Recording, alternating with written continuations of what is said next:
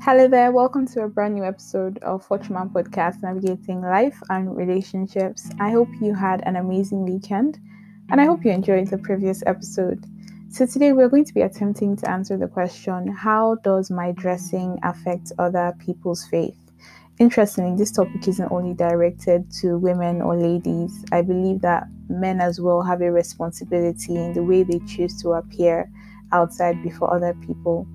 Now, I've seen that a lot of culture has been used to part of Christianity, and I think it's more unfortunate that it has targeted mostly the outward appearance and neglected the inner man, which is actually what matters. However, dressing does remain a pertinent aspect of everyday society, seeing as it would be crazy to see a man or a woman walking naked on the street. I'm sure your first guess would be, this person is mad.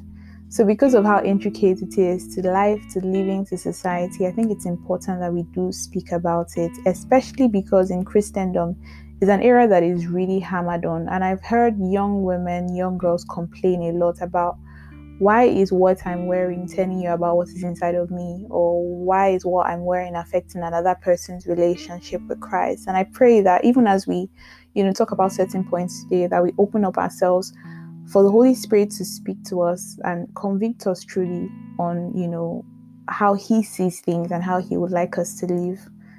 Now, I wanted to start by helping us understand that the Bible actually does, reference people with weak faith and people with strong faith. It doesn't mean that we fall into either of those categories by default. It just means that when we come into Christ, we go through that, foundational phase where, I'm getting to know God, and so I'm just forming my foundations before we grow into conviction, where we're convicted in this truth.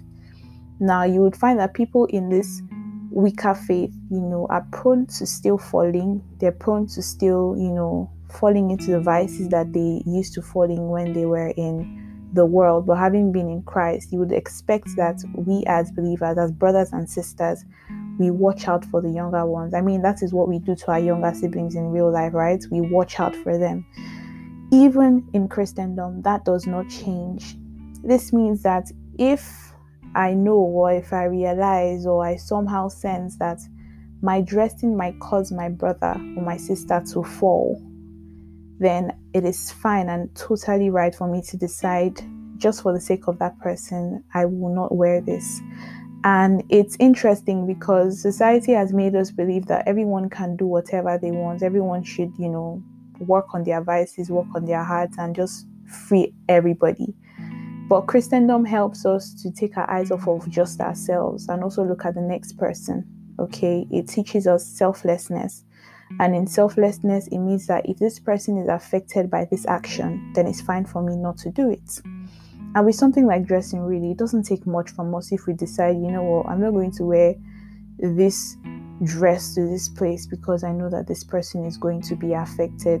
And it's going to take a level of dying to self to come to this place where you're thinking at this level that I am responsible for my brother or my sister's faith in helping them walk well with God. And so because of that, I would choose to refrain from wearing certain things. So it's a higher call. It's definitely a higher call with higher standards, but that is why the Holy Spirit is in us. So sometimes it is perfectly fine for you to decide not to wear certain things because you know that, okay, this person who is still quote and unquote weak in faith or still forming their conviction is going to be there.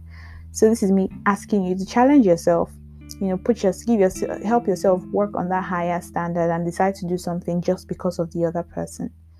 Secondly, it is important that we realize that there must be a difference between the wheat and the weed. Remember the parable of the wheat and the wheat. The Bible tells us that a farmer came and he planted his wheat and he went to bed. The Bible says that while he slept, the enemy came and, planted weed among his wheat. And he woke up and weed was growing with the wheat. And the workers in the farm said to the master, let's go and uproot the weed. And what did the master say? This is very important. The master said, oh no, do not go and uproot the weed, because while you are uprooting the weed, you might mistakenly also uproot the wheat. So what did he say? He said, no, just leave them, let them grow together. At harvest, we will separate the wheat from the wheat. and we will burn the wheat and obviously harvest our wheat. Now, if I want to break that down for us to understand, you would see that the only reason why the farmer did not allow his workers to go and uproot the wheat as soon as it was sown was because he was mindful of the wheat that might also be affected by the wheat. So what did he say? He said, leave them, let them grow together. Meaning that at maturity, it will be obvious to identify which is weed and which is wheat. And at that point, it will be easy to just uproot the wheat. Now, what happens when they are both mature and they look exactly alike? Do you realize how hard it will be rather to separate the weed from the wheat? Now, that is what is currently happening in the world today. That is what is currently happening in Christianity today. There is no difference between the wheat and the wheat. And so interestingly, even at harvest, it will be difficult to even know which wheat is being uprooted. Why? Because the wheat looks exactly like the wheat in mindset, in dressing, in talking, in behavior. And it's really worrisome because God says, you are in the world, but you are not of the world. So it makes no sense why we will be in the world and we would look exactly like the world. And one of these big areas that we see, because unfortunately human beings are only limited by what we see. Only if the Holy Spirit grants you insight to be able to see a person's heart. You're only restricted by what you see physically. And so if people are seeing what is on the outside and they can tell that there is no difference between this person and this one that is in the world, it's a huge, I would say, shame on the entire body of Christ. Now, this is to say that for we as believers, even in our dressing, we have a responsibility to appear different from the world. We cannot be proud and excited to be shopping in the same places that, the world will shop in, because they shop with motives in mind. Okay, I want to appear like this. It's trust me, guys, it's amazing to look good. I love to look good. And if you know me personally, you know that I really don't take my appearance for a joke. I don't. However, at the base of me wanting to appear good is my appearing good must glorify God. It must bring God glory. And interestingly, I've had conversations that have led to, Christ, that has started from stuff that I've worn. Oh my God, where did you buy your dress? Oh my God, where did you buy this? And I've been like, oh, I bought it here, at this shop, and they sell other stuff, and it's modest fashion. People ask you what's modest fashion, and before you know it, you're already talking in line to evangelizing. Okay, so everything in our lives must or should be an agent to lead hearts to Christ, including our dressing. There is no reason why people should look at us and they should not be able to tell that this person is in God, in Christ, and this person is in the world. Now, this is no pressure. It doesn't mean now that you start thinking to yourself each time you dress up, oh my God, do I look like the world, or do I look like I'm in Christ? No, the Holy Spirit in us always guides us in truth. The Bible says that He is the Spirit of truth and He will lead us into truth. This truth that the Bible speaks of isn't necessarily only about spiritual living, isn't only about spiritual disciplines, including things like our dressing. The Spirit of God leads us into truth. I can't tell you how many times I wake up and I want to wear something and the Holy Spirit says, nope, you're not wearing that. Now, ask me why I even bought it in the first place. That is to say, I probably didn't even seek His guidance before buying it. Any single time I wear something and I feel uncomfortable, it is a problem. Like my spirit goes, like red flags, an alarm goes off, and straight up I know that this is might cause someone else to sin, might make me appear in a way that maybe God doesn't want me to appear in. Now, I have to be honest with you, some of us might not have gotten to a place where the Spirit of God, is already even able to throw alarms in our heads or in our hearts about our dressing. So how about before you get to that point, you're already asking yourself, is it showing too much skin? Might this cause someone to desire me sexually? Now, I do realize that people in the world today can be turned on by literally anything. When I say anything, I mean just a woman's fingers. Somebody will say that turns them on. And unfortunately, there's nothing we can do about that, because that is the evil that is in the world. But let's neglect that small fraction of people, because they're only a handful. And let's be realistic and honest with ourselves that when skin is too much back, too much thighs, too much cleavage, stuff that are too tight and just bringing our entire body, these things definitely will cause someone else to fall. And it is our responsibility, like I said in the first point, that we look out for these ones, those in the foundational stages, those who are even yet to come to Christ, that we help them, by appearing right.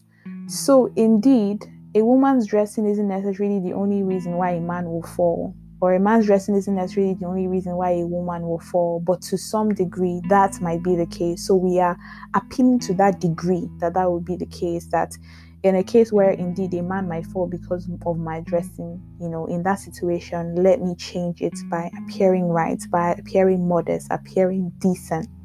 Thirdly, it is important for us to know that our bodies are not our own. Don't make yourself a sex object. The Bible says that we have been bought with a price. You do not belong to yourself. We belong to Abba. That makes me so excited. Now, when you think about your marriage, like your earthly marriage, when you get married to someone, the Bible says that, the wife's body isn't hers anymore. It's not just for her, it's also for her husband. Same as a husband's body isn't just for him, but it's also for his wife. That gets me excited. That interestingly, I'm going to share my body with my husband. So now we're married to Christ. Even in marriage, we're still married to Christ. But at this point, that we're yet to be married. For those who are yet to be married, the Bible says that your body belongs to Christ. Now, imagine how your earthly husband would feel when you get married if you were sharing that body with other people that were not him, right? When you are creating intimate moments with other people that isn't him. Obviously, the world calls it cheating, the world calls it adultery. And indeed, it is that.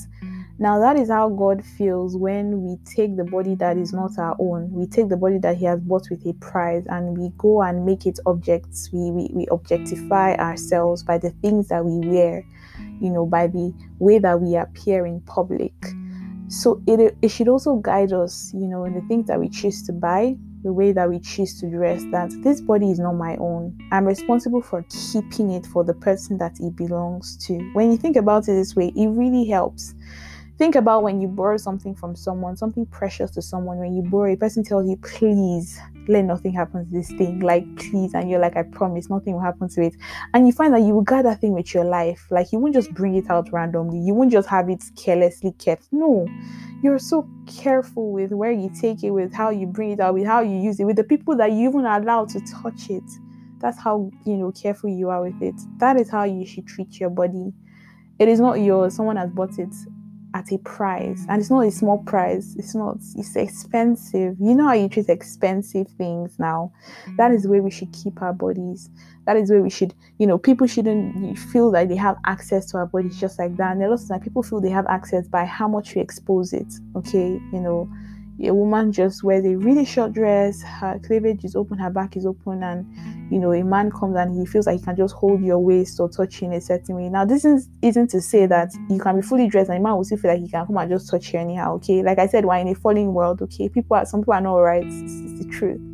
Okay, but for that's a little percentage, like I said earlier. For the percentage of indeed you are, I would say indecently dressed, and a man suddenly just feels like I have a right to do that. Definitely he doesn't, but that evil in him is telling him that he does have that right. So how about we decide, as Christian men, as Christian women, to appear decently, because our bodies are not our own, because they have been bought with a price, and the owner, the husband, is going to ask for it, the wife is going to ask for it. So we might as well just keep it and present it wholly to whoever we're joined with in matrimony.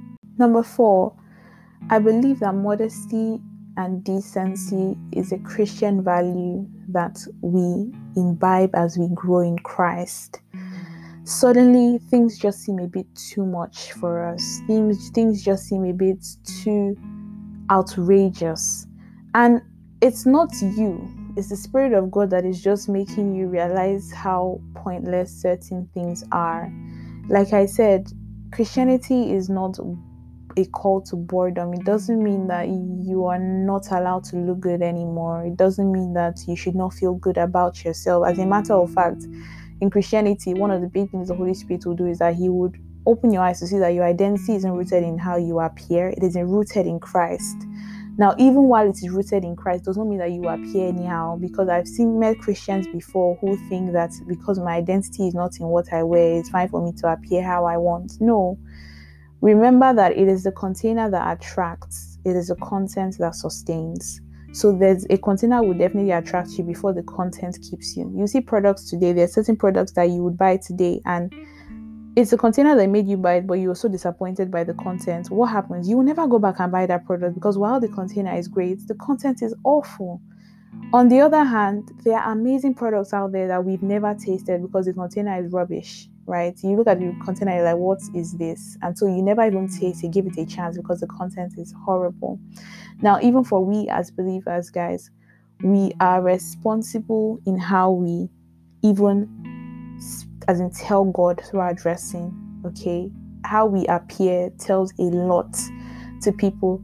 Now, it's not a desire that you walk into a room and everyone goes, oh, she's a Christian, just by looking at the way you're dressed. It's not like that. It's just a case of appearing modestly, appearing decently, and you're looking beautiful, and people are just like, who is that lady? Who is that young man? And people, because like I said, we're limited by what we see. People can decide to talk to you just because of the way you appeared.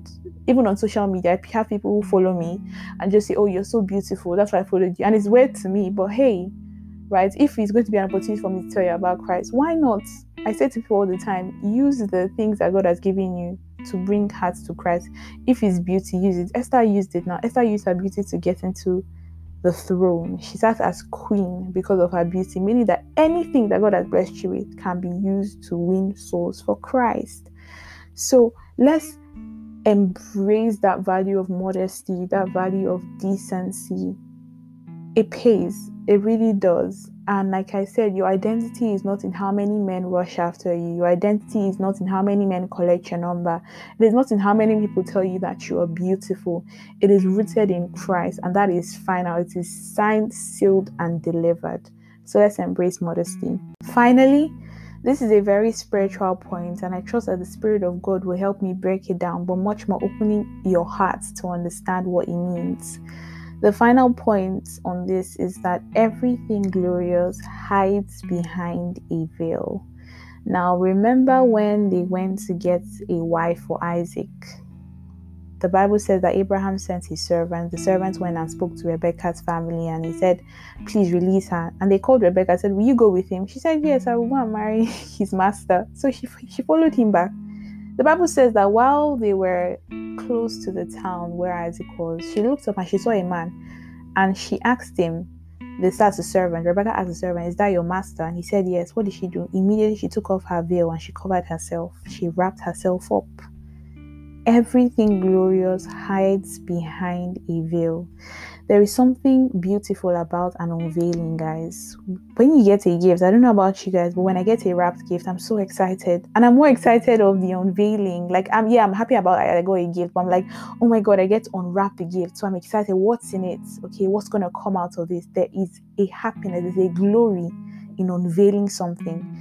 Remember when Jesus Christ died on the cross, guys? The Bible says that the veil of the temple was split in two at a certain hour. That splitting was an unveiling of grace.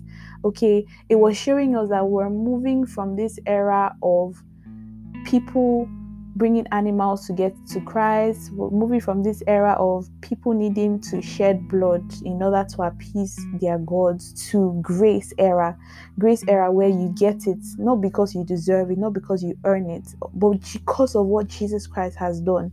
So that veil was torn, okay, and grace was hidden behind that veil, and that grace tore, revealing grace. So even with our bodies are glorious, guys. It is glorious. You a man, you a woman, your body is glorious. Keep it hidden behind that veil, quote and unquote, because it is something glorious. It is something that your husband, your wife should be excited to unveil. Now, I'm very careful not to make us feel like, yes, your body is a gift to your husband or to your wife. Indeed, it is, to a certain extent. It is not all the gift, but it is definitely one that you are giving to this one person exclusively. And there's something beautiful about exclusivity, where someone feels like only me has access to this person in this level, in this dimension. Ask married people, maybe they'll be able to explain it better. but your body is glorious and it is beautiful that it stays hidden behind a veil. So treat it as you would a precious gift that has been given to you. Be excited about its unveiling and its unwrapping. If every single person you come in contact with is already seeing that which is supposed to be glorious, there's nothing glorious about it anymore if everyone sees the glory. No, the beauty is in the exclusivity, is in the the hiding behind the veil. It's low-key something mysterious, and I don't know, that makes me excited. I don't know about you, but I really hope that this episode challenges us to think about our dressing as a way that we could actually lead hearts to Christ, as a way that we could help our younger brothers and sisters in Christ to also see God better. And finally, to challenge us to see that we cannot be the same as the world. No, we cannot. There must be a difference between the wheat and the wheat. And our maturity should be easy to pick out the wheat and uproot them, right? So Abba can take us home to be with him. Thank you so much for listening to this week's podcast. This is Fortune Podcast, navigating life and relationships. Love and light. Bye.